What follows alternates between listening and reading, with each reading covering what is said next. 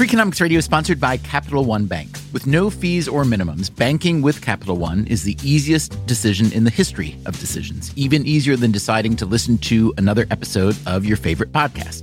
And with no overdraft fees, is it even a decision? That's banking reimagined. What's in your wallet? Terms apply. See CapitalOne.com/bank. Capital One N.A. member FDIC. Freakonomics Radio is sponsored by Mint Mobile. The best part of spring cleaning is the post-clean clarity you get. It's kind of like when you find out you've been paying a fortune for wireless when Mint Mobile has phone plans for $15 a month when you purchase a 3-month plan. All plans come with high-speed data and unlimited talk and text delivered on the nation's largest 5G network. To get this new customer offer and your new 3-month unlimited wireless plan for just $15 a month, go to mintmobile.com/freak. That's mintmobile.com/freak. Cut your wireless bill to $15 a month at mintmobile.com/freak. Upfront payment of $45 required, equivalent to $15 a month. New customers on their first 3-month plan only. Speeds are slower, above 40 gigabytes on an unlimited plan. Additional taxes, fees, and restrictions apply. See Mint Mobile for details.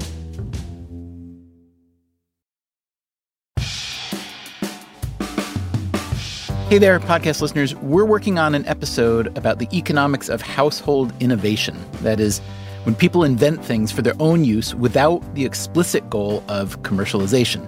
Are you that person who tinkers in their workshop, or maybe you've hacked together some software for your own specific needs? If you've ever invented anything worth telling us about, well, we'd like you to tell us about it. We'd like to hear about the invention itself, your motivation, also how much time and money you put into it.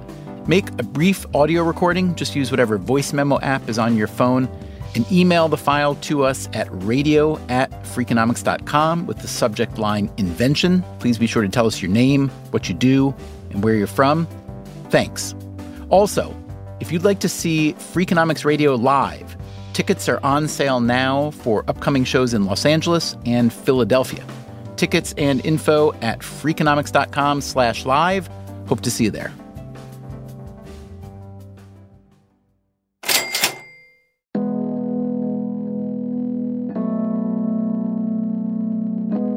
You recently called higher education a racket. You're selling a product that everyone is convinced is essential. It's got uncertain ROI, quality that's difficult to measure, and you can raise prices without losing customers.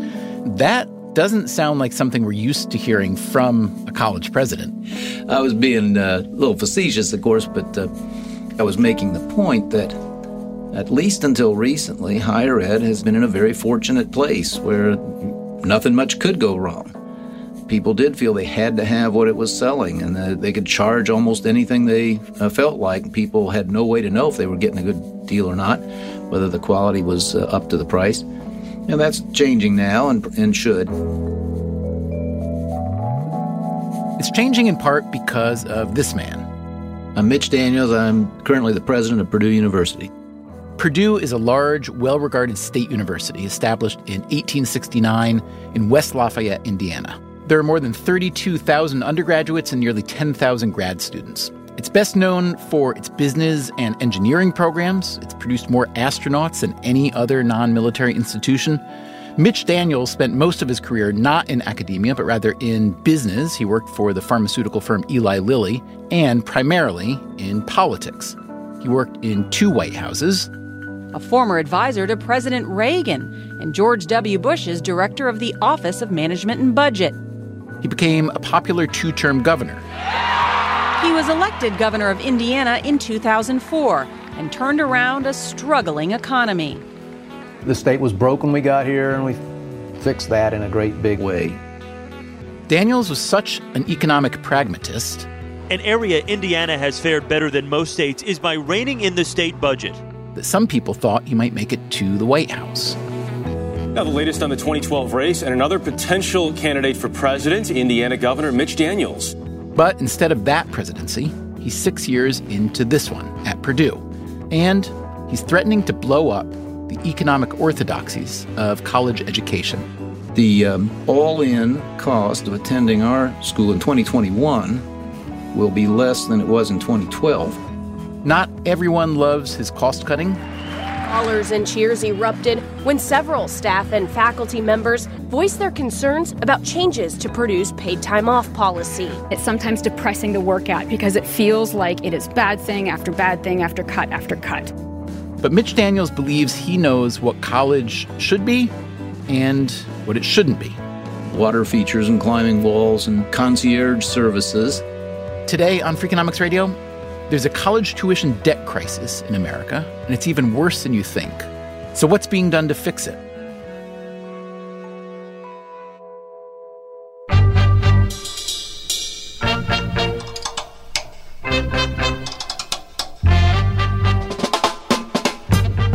From Stitcher and Dubner Productions, this is Freakonomics Radio, the podcast that explores the hidden side of everything.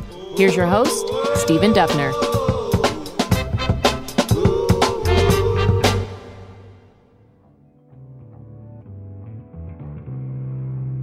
If you look at higher education as an industry, which you should because essentially it is, then you'd have to acknowledge that this industry has been booming.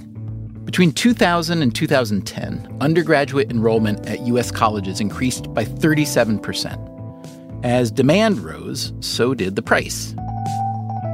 From 2000 to 2016, the average annual cost of college more than doubled, from around $15,000 a year to nearly $32,000. Over the past 20 years, only two other goods or services have risen as much as college. One is hospital services. The other is college textbooks.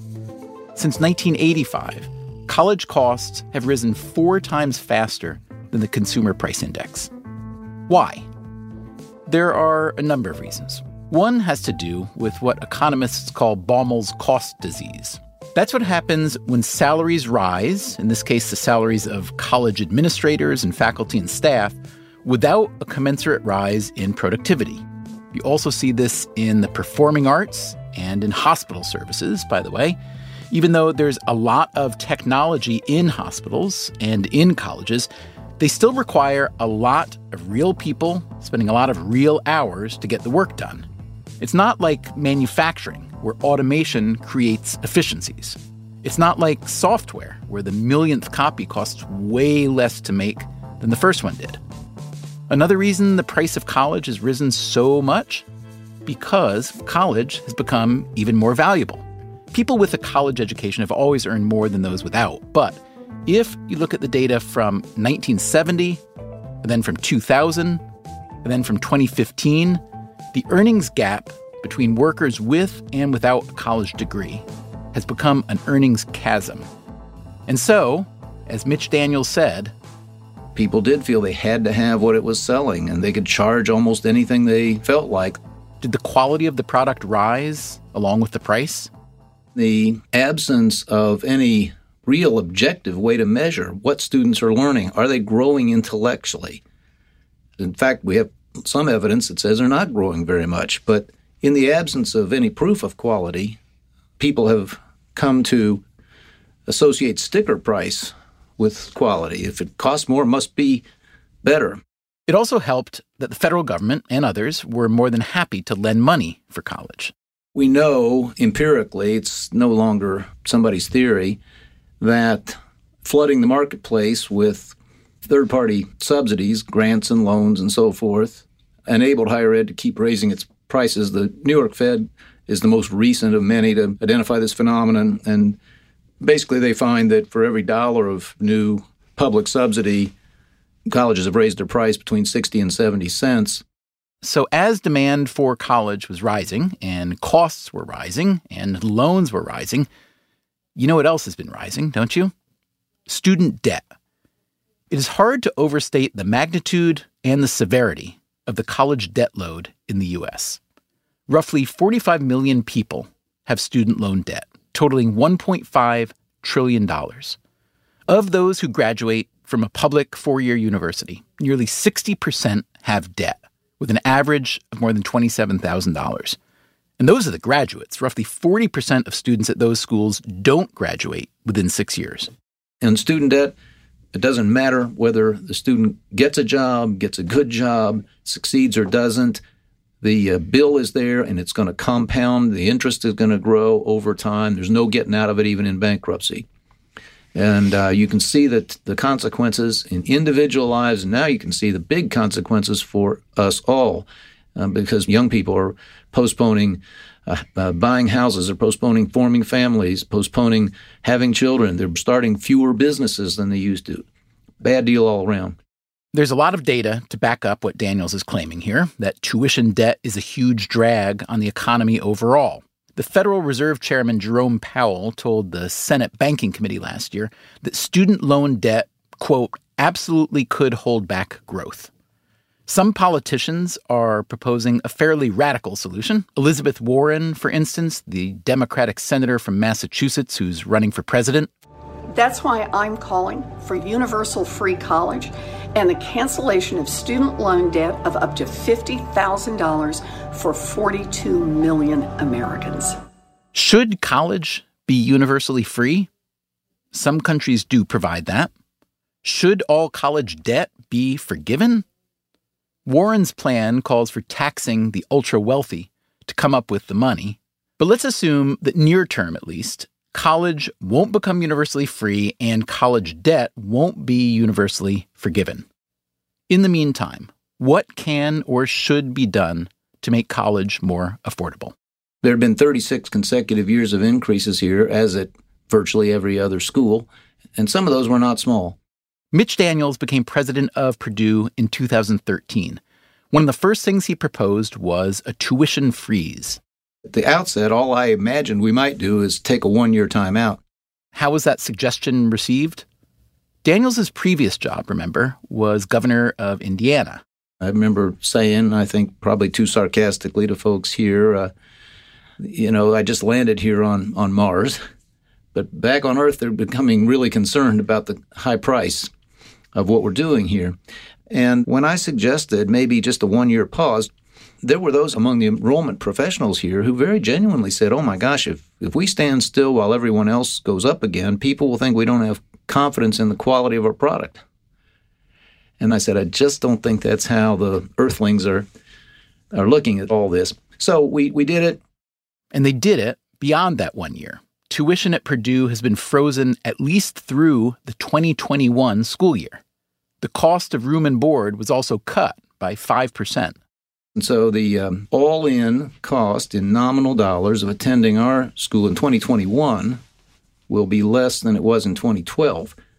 And that's not the economic model that most schools have pursued, but it's been working out well for us, and we'll continue operating on that philosophy the best we can. How has Purdue managed to cut its price? Not by drawing down a lot more government money. Our support from the state has been more or less flat. No, the Daniels solution lay primarily in cost-cutting, the same kind of cost-cutting he practiced as governor of Indiana. On his first day as governor in 2005, Daniels established an Office of Management and Budget, or OMB, the same agency he'd run for the federal government. Indiana, at the time, had an $800 million budget deficit. Daniels preached efficiency and reform at every turn. He cut the state workforce and consolidated agencies. He created public-private partnerships to run highways and prisons. He repealed collective bargaining, decertified the public employee unions, and made Indiana a right-to-work state. In other words, textbook fiscal conservative moves. On balance, Daniels was incredibly popular. He even won awards for his wildlife conservation efforts.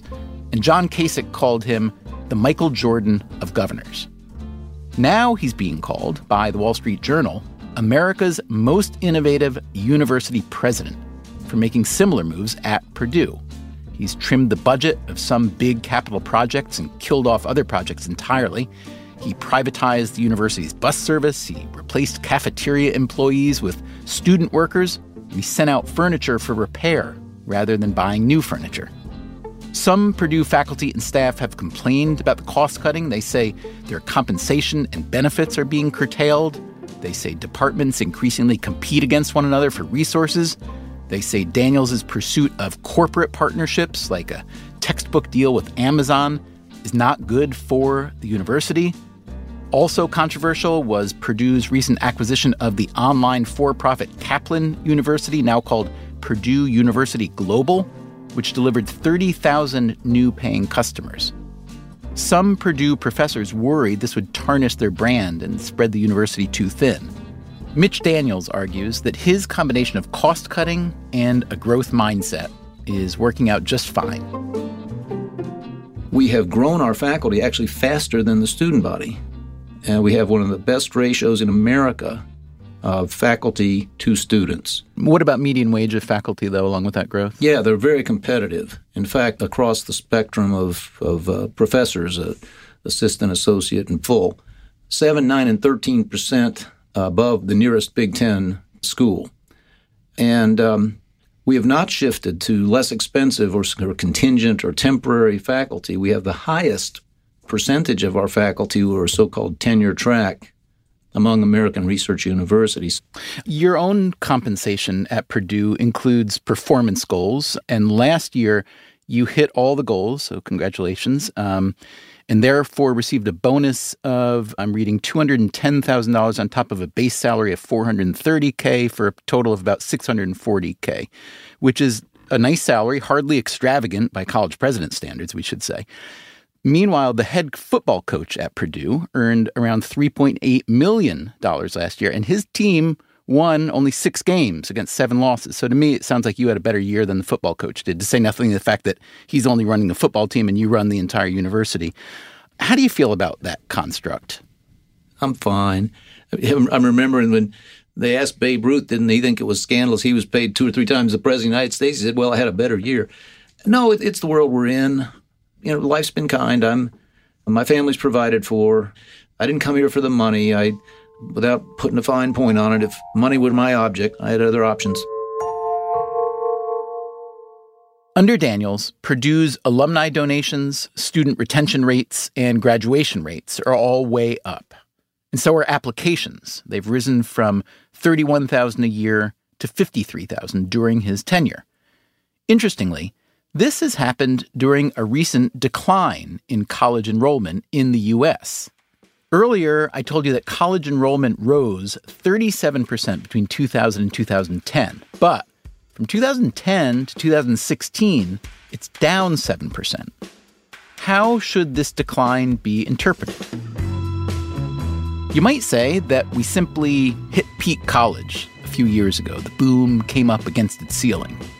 Or you might say the price of college has simply become prohibitive for too many people, or that would-be students and their parents are scared off by the horror stories about lifelong college debt. But you should also consider this fact. College enrollment tends to be correlated with the employment rate. When there are a lot of jobs available, some people skip college to take those jobs.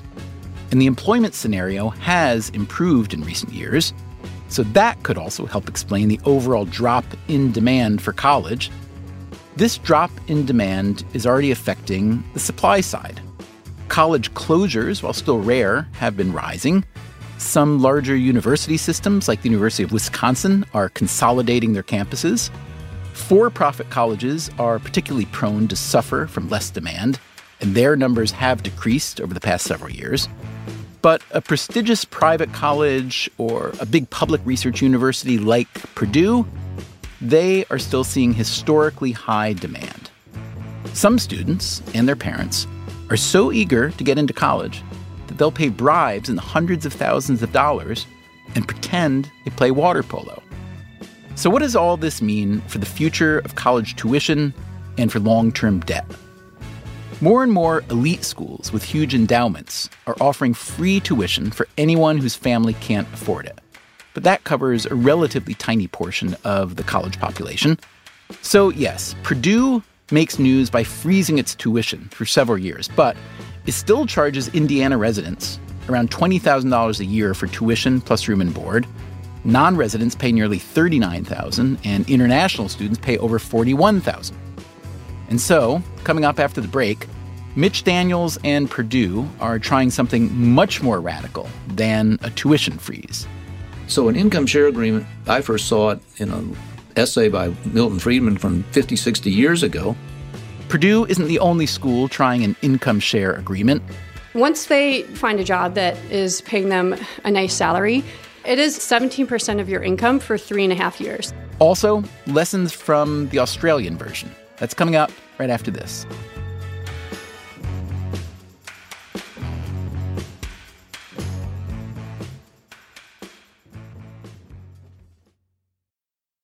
Freakonomics Radio is sponsored by Canva. Supercharge your work with AI-powered Magic Write in Canva Docs. You can just describe what you want to say in a few words, and Magic Write will generate a draft in seconds. You can use it for sales proposals, marketing plans, job descriptions, meeting agendas, you name it. Tweak your draft and you're done. It is a serious time saver and the perfect way to beat the blank page. Generate your draft with Canva Docs at canva.com. Designed for work. Freakonomics Radio is sponsored by IKEA. Can you believe how expensive life is these days? Well, with IKEA, you can furnish your space beautifully and affordably. When you shop at IKEA, every dollar gives more quality, more sustainability, more inspiration. When these things come together, you can make the most of every day. Plus, filling your bag can now be more affordable than ever because IKEA has hundreds of new lower prices on some of their most popular items. And don't worry, IKEA cuts costs without compromising quality. IKEA is making it more affordable than ever to furnish your entire home with home solutions you will love. Shop hundreds of new lower prices today at IKEA-USA.com. That's IKEA-USA.com. Freakonomics Radio is sponsored by Southern Company. As a national leader in carbon-free nuclear energy, Southern Company has a vision of a resilient energy future, and every day they're putting it in motion. That means balancing the responsibility and reliability of their existing infrastructure while also investing in carbon-free nuclear energy along with wind and solar power as an essential component of preserving our environment.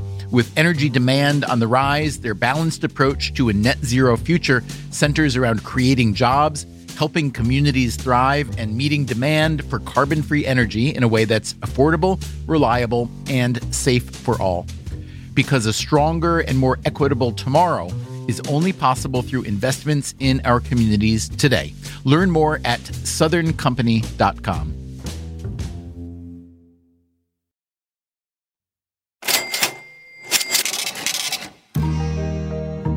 Mitch Daniels grew up mostly in Indianapolis. He studied public policy and law at Princeton and Georgetown, respectively, and went on to work in the federal government under Presidents Reagan and Bush the Younger.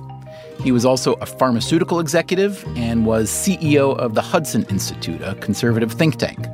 Since 2013, Daniels has been the president of Purdue University, where he froze the price of tuition and cut the cost of room and board. That alone is enough to make him an outlier in the college pricing market. But there's more. One program at Purdue that you've instituted that I'm really interested in, I think everybody would be interested in, is what's called Back a Boiler. The Purdue Boilermakers is the mascot. It's an income share agreement in which, if I understand correctly, students can defer some or all, I'm not sure, tuition payment in favor of repaying Purdue a share of their later income. You have the essence right. It's not a deferral of tuition, and Purdue gets paid, but instead of the check coming from the federal government in a loan, it comes from an investment fund. We participated, but so did other foundations, and now in some private investors. And think of it as equity, not debt. So the student doesn't borrow the money. The risk shifts from the student to the investor. If things don't work out well, it's the investor or the investment fund that's on the hook. Quite the opposite of student debt. So an income share agreement, I first saw it in an essay by Milton Friedman from 50, 60 years ago. It's not a complete replacement, but it's a better option, certainly than the private loans that many students have to take on. There's a lid on how much of the heavily federally subsidized loans a student can take, and when they need more, they sometimes wind up with these pretty expensive debt instruments. So, I talk about this as, working your way through college after college. And if it doesn't work out, again, you're not on the hook. Just so the audience will understand, a typical one, and it would vary with what the student studied, but a chemical engineer from Purdue University would pay about 2.5% of income for maybe 6 or 7 years. Somebody who studied, let's say, psychology, it might be 4 or 5% of income, whatever that income is. And just to be clear, that's because the psychologist is making a lot less than a chemical engineer, correct? Likely to make less. Now, let me ask you this from the investor's perspective. Let's say I'm invested in the fund that is funding this Back a Boiler program. To what degree can I handpick the students that I'm investing in? Can I buy a tranche of just the chemical engineering students, or do I have to have the psychology and history students in there too? You can't cherry pick the way we're doing it. You know, if this thing becomes a broad national movement, there could be all kinds of ways others might approach it. We're in our third year now, getting close to 1,000 students total, and beginning to accumulate some experience. But from the beginning, almost every discipline we teach here, all the way across the liberal arts, the health sciences, as well as our biggest fields, which are engineering and computer science and the so-called STEM disciplines. Still early days, but the repayment history is very good for all of them. And, we have consumer protections. Some of our graduates are going to hit the jackpot early. They're going to do so well, it happens every year, they're going to get promoted 2 or 3 times. There's a top cap beyond which you're not required to. It's 2.5 times the initial outlay, is that right? 2.5 times what was invested. You know, sometimes people who either haven't understood or don't want to understand this concept have thrown around terms like indentured servitude, which makes me laugh because it's the opposite of that. I mean, if you want indentured servitude, go get a government loan. You can't escape it. In this case, what you can see is an affordable percentage, low percentage of whatever your income is. And that's it. You know, the real thing that we hope to happen here is that this movement will spread, and a lot of other schools start to get interested in it because they see it'd be better for their students. There are indeed a lot of other schools, and startups, by the way, looking into income share agreements, or ISAs, as a way to rewrite the college tuition equation. One of the beauties of an ISA is that you're aligning interest with a student. Christine Bredemeyer is head of admissions and enrollment at the Holberton School. That's a for-profit software engineering college that opened in 2016 in San Francisco. It's now got a few other campuses. The school is free until and only if the students find a job that's over $40K. And once they do find a job that is paying them a nice salary, typically our students are earning over $100K as their first full-time software engineering position. It is 17% of your income for 3.5 years. How does Holberton cover the costs of running a school if they're not taking in tuition? Partly through private investors, like any startup, but also through $2 million in investments drawn from Edly, an online marketplace for income share agreements. So I think the easiest way to think about Edly is it's kind of like the NASDAQ. Although you're not investing in companies or corporations, you're investing in human potential. Investors only see a return on their money when a student is successful, and the same goes for us. So everyone is playing the same game. We want our students to actually find successful jobs. Holberton's founders were also interested in diversifying the tech world. In that regard, offering free tuition is useful. So it's giving a lot more people access to quality education. We have over 60% people of color, 30% plus women. We have a lot of college dropouts. We have teachers and artists, a lot of musicians. Over 40% of our students are first-generation post-secondary students. And 30% of our students, English is not the main language spoken at home. Holberton says that all of their first 105 graduates are employed and that all of them are paying their Holberton dues as scheduled. If our students are not getting jobs, then we don't get paid and we close as a school. And I think colleges, that's what they kind of set out to be originally, was to help get students into careers. Another career-building school with free tuition is Lambda, an online learning startup backed by Silicon Valley's Y Combinator, among others. Lambda offers programs in fields like data science and UX design at no charge, with Lambda getting 17% of a graduate's salary for 2 years, as long as they get a job paying more than $50,000, with payments capped at $30,000. So, yes, there seems to be momentum for the private for-profit model of an income-sharing agreement, but what about the traditional nonprofit college model?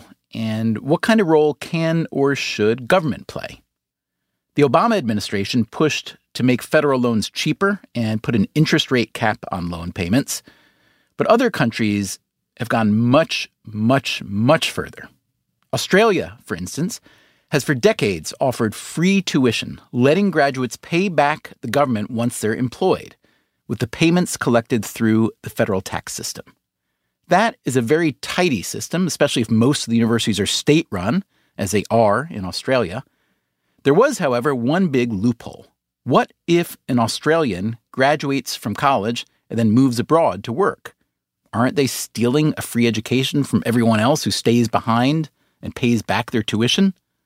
Australia only managed to close this loophole in 2016 after more than 25 years of expatriate Aussies not paying their government. I wondered about a similar loophole when we had Rhode Island Governor Gina Raimondo on our show last year. She had just made community college in Rhode Island tuition-free. That led me to ask her this. What kind of residency requirement is there afterwards? If I get a free community college degree from you and then I move immediately to Massachusetts or California, do I have to pay you back? We ask them to make a pledge that they'll stick around for a couple years. So yes, the deal is you have to go full-time because we want people to graduate. You have to keep up a minimum grade point average. Can't get into trouble. Got to be in academic good standing. And we want you to live in Rhode Island for at least 2 years after you graduate. Raimondo may want them to live there so that Rhode Island recaptures the tuition funding through state income taxes, but Rhode Island currently imposes no penalty if a student gets a free tuition and moves away. It's the Australia loophole. In New York State, meanwhile, Governor Andrew Cuomo is not taking any chances. His plan to offer free college to qualifying families requires graduates to stay in New York for at least as many years as they received free tuition. Otherwise, their tuition bill will be converted into a no-interest loan that would have to be repaid. You can see why this sort of plan, free college education with repayment through the tax system, why it'd be easier at the federal level with the IRS doing the collecting. In fact, a friend of mine is currently trying to design such a system, and he's gathering allies from the education and financial and political communities. So if you are a high-ranking elected official, Democrat or Republican, and you want to hear more from my friend and his allies, drop me an email, radio@freakonomics.com, and I'll hook you up. My friend, like many others who are trying to think creatively about the college tuition debt problem, recognizes that the current system is unsustainable and that it could be really damaging to our long-term economy and to our society. But a smart solution will require a lot more political will than would seem to be available at the moment, especially at the federal level. I wondered about this as I was speaking with Mitch Daniels because he's a pretty willful person and he had a successful career in politics. So I was curious to ask him about that too. So as I read what you've written over the years and what's been written about you, it seems that the central theme of your political philosophy is fiscal responsibility. Would you essentially agree with that? To me, it's a prerequisite for everything else. It's an essential stewardship assignment. No matter what your philosophy of government, we can have and should have good, honest differences about the size and scope, how big the sphere of government should be. But within that, there's two things we had to agree on. One is you ought to pay your bills, not hand them on to your successors and to the succeeding generations. And secondly, whatever government is doing, it ought to try to do it well, which is another badly neglected assignment. Well, let's talk about spending. So we know your position generally. Let me ask you about your term at the OMB under President Bush, because spending in that case increased. You left that job to run for governor of Indiana. When you left, here's what the Democratic spokesman for the House Appropriations Committee said, quote, by OMB's own estimates, Daniels, has presided over an era which has seen a projected $5.6 trillion surplus in 2001, the end of the Clinton era, turn into a $2.2 trillion projected deficit today. In short, Mitch Daniels is the clown that turned our fiscal house upside down. So that would not seem to match at all the fellow known as the Blade for his budget cutting instincts. How do you respond to that charge that you come in talking about being fiscally conservative and careful and leave with a greater deficit? Well, there may be one syllable of that statement that's true, but I couldn't find it. First of all, the projections were there, and the error I made, but so did everybody else, including Alan Greenspan and everybody in Congress, was to imagine that the happy circumstance. I mean, the first year we were there, we paid off some debt. The happy confluence of a reasonably moderate Democratic president and a Republican House produced a better fiscal situation. But there was a huge bubble, and the stock market broke, and the federal government was enjoying a gusher of temporary revenues from capital gains and the income tax based on options and so forth. And those projections were never going to come true, and history's clear on that. So it took a little while for everybody to figure that out, but that was a fictional surplus. Secondly, I never had a single conversation or debate with the House Appropriations Committee or the Congress, frankly, both parties, where they were for less spending than I was, ever. There were some circumstantial changes. There was that little thing called 9/11, followed by the Iraq and Afghanistan conflicts, and that required some spending that everybody agreed on. But wasn't forecast before. I went to the National Press Club not too long after that happened, and I talked about, what Harry Truman did when he decided we had to engage in the Korean conflict, and what Franklin Roosevelt had suggested doing. Namely, if you have to spend money on national security emergencies, you stop spending money elsewhere. Congress didn't buy it. Well, let me ask you this. You were in charge of creating a forecast for the cost of a potential war in Iraq. And as I've read, you've put that number in the roughly $60 billion range. The ultimate cost was actually in the $800 billion range, just Iraq. I'm glad you brought it up because there's been some misunderstanding and occasionally some very big misrepresentation of that. I'll let you answer, and I want to get any corrections. But really the larger question I want to ask is this. It strikes me that a lot of U.S. policy, tax policy, spending policy, and so on, is a result of these sort of accidents of history. Wars often, whether preventable or not. I think back to World War II and how that changed for many, many, many, many years tax policy in the U.S. It also changed for many, many, many years, continuing to this day, the way our health insurance is set up, connected to employers, which was not the case in most other countries, was not the case here, as I understand it, before World War II. So I guess what I'm asking is, it's a little bit like, the famous Mike Tyson quote, everybody's got a plan until you get punched in the mouth. And I'm curious to hear your assessment of how your plan stands up in a world where these things do happen and throw all the plans out the window. Well, that's a great question. I mean, let's go back to the front end just to get that taken care of. When the president made the decision to go to Iraq, this wasn't in anybody's budget. So there had to be what is called a supplemental appropriation bill. Congress loves these, by the way, because they generally become an opportunity to serve as the Christmas tree. You can put other things on there. It was a supplemental appropriation for a specified period of time. The question was, how much will it cost to defeat the Iraqi army and to stay for 6 months? In the naivete of the planners, the thought was that's all you'd have to be there. You'd win the war, stabilize the situation, turn it over to somebody, and leave. Now, OMB is not war planners. We didn't decide to go to war. We didn't plan the war. But someone having done that, our job was to produce the best estimate we could to answer that question. It turned out to be pretty darn accurate. In fact, I think it cost a little less than that. If someone had asked, what will it cost to beat the Iraqi army and stay for 10 or 15 years, well, you'd have gotten a very different answer. I argued during the time at OMB that natural disasters are going to happen. We have history.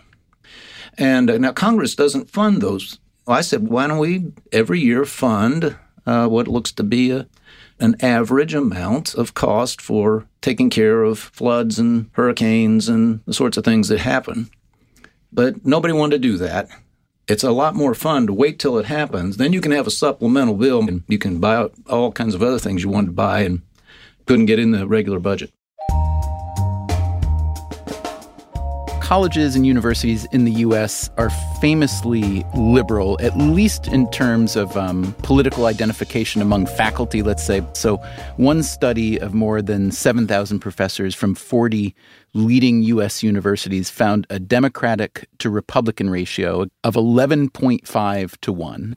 In some disciplines, it's less. Economics is less, law is less, but in others it was much higher. In journalism, it's 20 to 1. In history, it's 33.5 Democratic to 1 Republican. Obviously, you are a Republican. You are a university president. I realize that Purdue and Indiana are generally more conservative than a lot of other parts of the country, but still, I'm curious what you think this says about the state of universities generally and what can or should be done about it. Well, first of all, I'm not a Republican. I'm really since the middle of 2012, on the day I accepted this job, I said I would forswear any partisan activity out of respect for the place, and I've maintained that. But, those ratios, how did it happen? Well, there's probably always been a leftist tilt in the academy. I can remember a French intellectual, this is 25 years ago now, saying, Marxism is so discredited over there where they've seen it close up. He said, when we need a Marxist, now we have to import one from an American university. So there's nothing new about that. I think it's a self-selection process. People try to probably pick people more like themselves. Meanwhile, I think a lot of folks deselect. They just say, I wouldn't be comfortable there. I'd be isolated or ostracized. And so you do that for 2 or 3 generations, you're probably going to get where we've gotten. But I think young people, by and large, they've got pretty good BS detectors, and I think they can, over time, figure out if they're being force-fed or not offered a range of facts and opinions to consider. But here's the real problem, as a lot of recent books have pointed out. The advance of knowledge, forget politics and ideology for a minute, the advance of knowledge requires the collision of ideas. And that's what's beginning to trouble, I think, even people of more liberal or leftist persuasion, is where you get this complete homogeneity, this just dreary conformity. And then the free inquiry stops being the driver of new discoveries and ideas. Well, let me ask you this. In your book, Keeping the Republic, Saving America by Trusting Americans, you wrote the following: large majorities of Americans are clueless about their own history and the history of past fallen empires, encouraged on every side to think of themselves as victims of an unfair system and their country's nothing special. They react to economic adversity not with a bootstraps resolve, but with self-pity and a search for villains. So let's assume none of us are fans of self-pity or even a search for villains. I'm curious the extent to which you think that a bootstraps resolve is really enough to succeed in the modern American economy, because it strikes me that the political discontent of voters on the right and left argue against that. In other words, your assessment could read as though, well, people have just kind of gotten lazy, taken too much for granted. But the fact that that situation exists means the solution would not seem to just say to people, hey, change what you're doing. In other words, is a political solution of the sort that you propose really possible given our track record? Maybe not. First of all, that book was resolutely optimistic about the character and the readiness for self-government of the American people. I talked about the fact there are a lot of people peddling victimization and self-pity, and you say, let's assume nobody is a fan of that. Well, there are fans of that, and there are advocates for that, and make careers of it. If you look back at the birth of this country, it was the birth of self-government. But the first requirement of self-government is to be able to govern oneself. That is, if you want to live in a country that is free, where people come together and decide about their common future, it presupposes that people have some measure of autonomy and are happy about that and want to live their own lives. I continue to believe that there's still plenty enough of that in the American character that we can come together, as we're going to need to at some point, and address problems like our national debt and make some mature decisions that place tomorrow ahead of today. I guess when I hear you say that, I think that there will always be a certain segment of any population that's willing and able to do that. But it seems as though every population is majority ruled by people when left to their nature, their instincts, or the incentives that are presented to them that absolutely will not engage in long-termism, including, I should say, roughly 534 or 5 people in D.C. So I'm curious whether that optimism that you expressed, do you still feel it, having seen the political climate of the last 7 or 8 years? I confess, I'm a little shakier about it today. You know, we've been lucky enough, most of us, to live all our lives under conditions of freedom. But I mentioned in the book, I tripped over the fact that on some of the original coinage of the American Republic, there was the Latin phrase, exito in dubio est. The outcome is still in doubt. At the very beginning, people said, boy, this experiment in governing ourselves is really unproven, and it might not last. Apparently you thought medium hard, maybe really hard, about running for president of the United States in 2012 and perhaps again in 2016. And you had quite a bit of support, including in the punditocracy. Of course, it's easy to support people who aren't running yet. That's free. Why didn't you run on either occasion? Well, 16 is easy to answer. As I tell people here at Purdue, I held out and got a better job. And you could still get called president, too. Yeah. Sometimes I'll say, look, at this point in life, I'm not taking the demotion. But 2011 was different. I didn't take it seriously for a long time. A stunning array and number of people said they thought it was a good idea. So I did take a little while and think hard about it. But, you know, at the end of the day, my family was... which has 5 women in it, and when they are unanimous on something, they are a formidable group. They were very uncomfortable with it. They had seen public life, not just at the state, but at the national level. They knew what it was about. They had young families forming, and they just didn't feel that they wanted to spend the next several years in that. One of my friends said, you know, you got a fatal problem in this whole presidential thing. I said, well, probably a lot of them. Which one are you talking about? And he said, you can live without it. And, you know, one almost has to be fully possessed with the idea. And as I told people at the time, I don't ever remember, you know, looking in the shaving mirror and seeing a president of the United States staring back. But the other thing, I mean, a father of 4 daughters has no good answer to the statement, Daddy, please don't. Let me just ask you, finally, the Trump presidency has been unusual on a lot of dimensions. Knowing what I've gleaned about you, I'm guessing that a lot of his policy directives and instincts are in line with what you like. Knowing what I know about you also, however, I'm guessing that a lot of the conduct is not to your liking. So I'm curious whether that reading is accurate, or rather I should probably just shut up and let you tell me a little bit about what you think of the president and the presidency thus far. I'm the one that should shut up about. You've already gotten me to say more about things political than I generally do or wish to. Again, this is a public university, and I have taken very seriously the vow, like I always say, vow of political celibacy that I took years ago. I'll confess to you that it has its pluses, especially in an era as contentious as this one, you know, where folks get so riled up on both sides. It's awfully nice to be neutered. Not too long after 2012, after I said I would come to this job, it was, I think it's fair to say, a disappointment to allies in the party, including candidate for governor Mike Pence at the time, that I said I'm not going to go give speeches or make commercials and for anybody this fall. But anyway, I got a call from a fellow governor who it was some kind of a shop talk call. I can't remember exactly, but how would you handle this issue? Or I got this problem. What would you do about it? We got done. He said, okay, great, thanks. He said, so I'll see you in Tampa next month at the convention. And I said, well, no. And I explained. And hope the audience won't object, the direct quote. There's a little pause, and he said, You clever bastard. And, there have been many times since when I've thought, this is not a bad time to be on the sidelines. You found the cleverest way out, didn't you? Well, let me just say it worked out well for me and my family.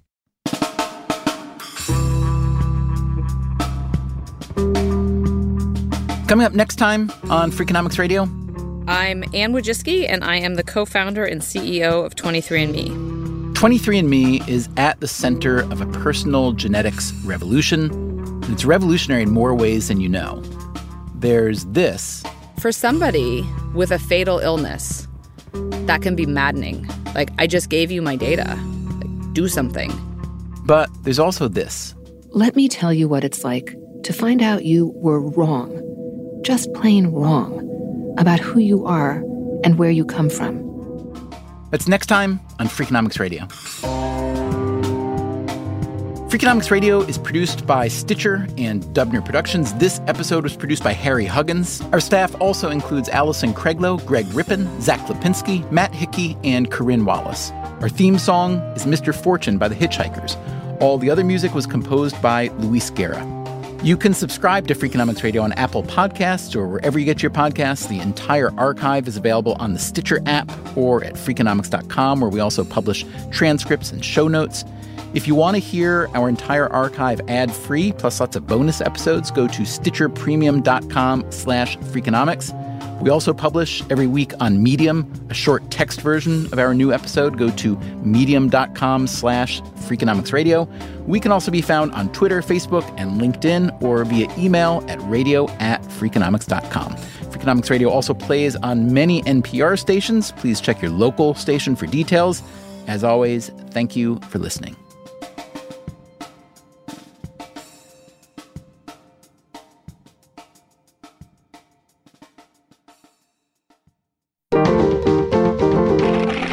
Stitcher.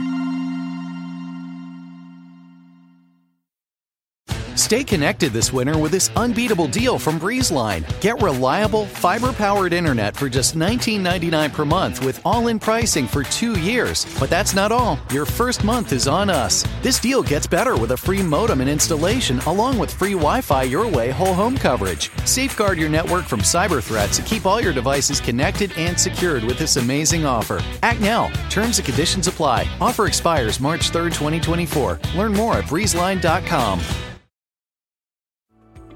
For years, I just dreaded going to the dentist. But at Advanced Dentistry, I don't have to. First and foremost, they want you to feel comfortable when you walk in. Like, you'll feel it. Whereas in the past, I might have gone into the dentist and thinking, I might feel some pain at some point. But with IV sedation, it can be something that you don't dread. If you've been avoiding the dentist because of fear, worry, or just not wanting to be judged, you're not alone. Visit NoFearDentist.com to learn how IV sedation can change your life. Freakonomics Radio is sponsored by Cars.com. Have you heard about the Your Garage feature on Cars.com? Here's how it works. You add your car to your garage to track its market value and cash in when the time is right to sell. Track both your car's historical and projected value.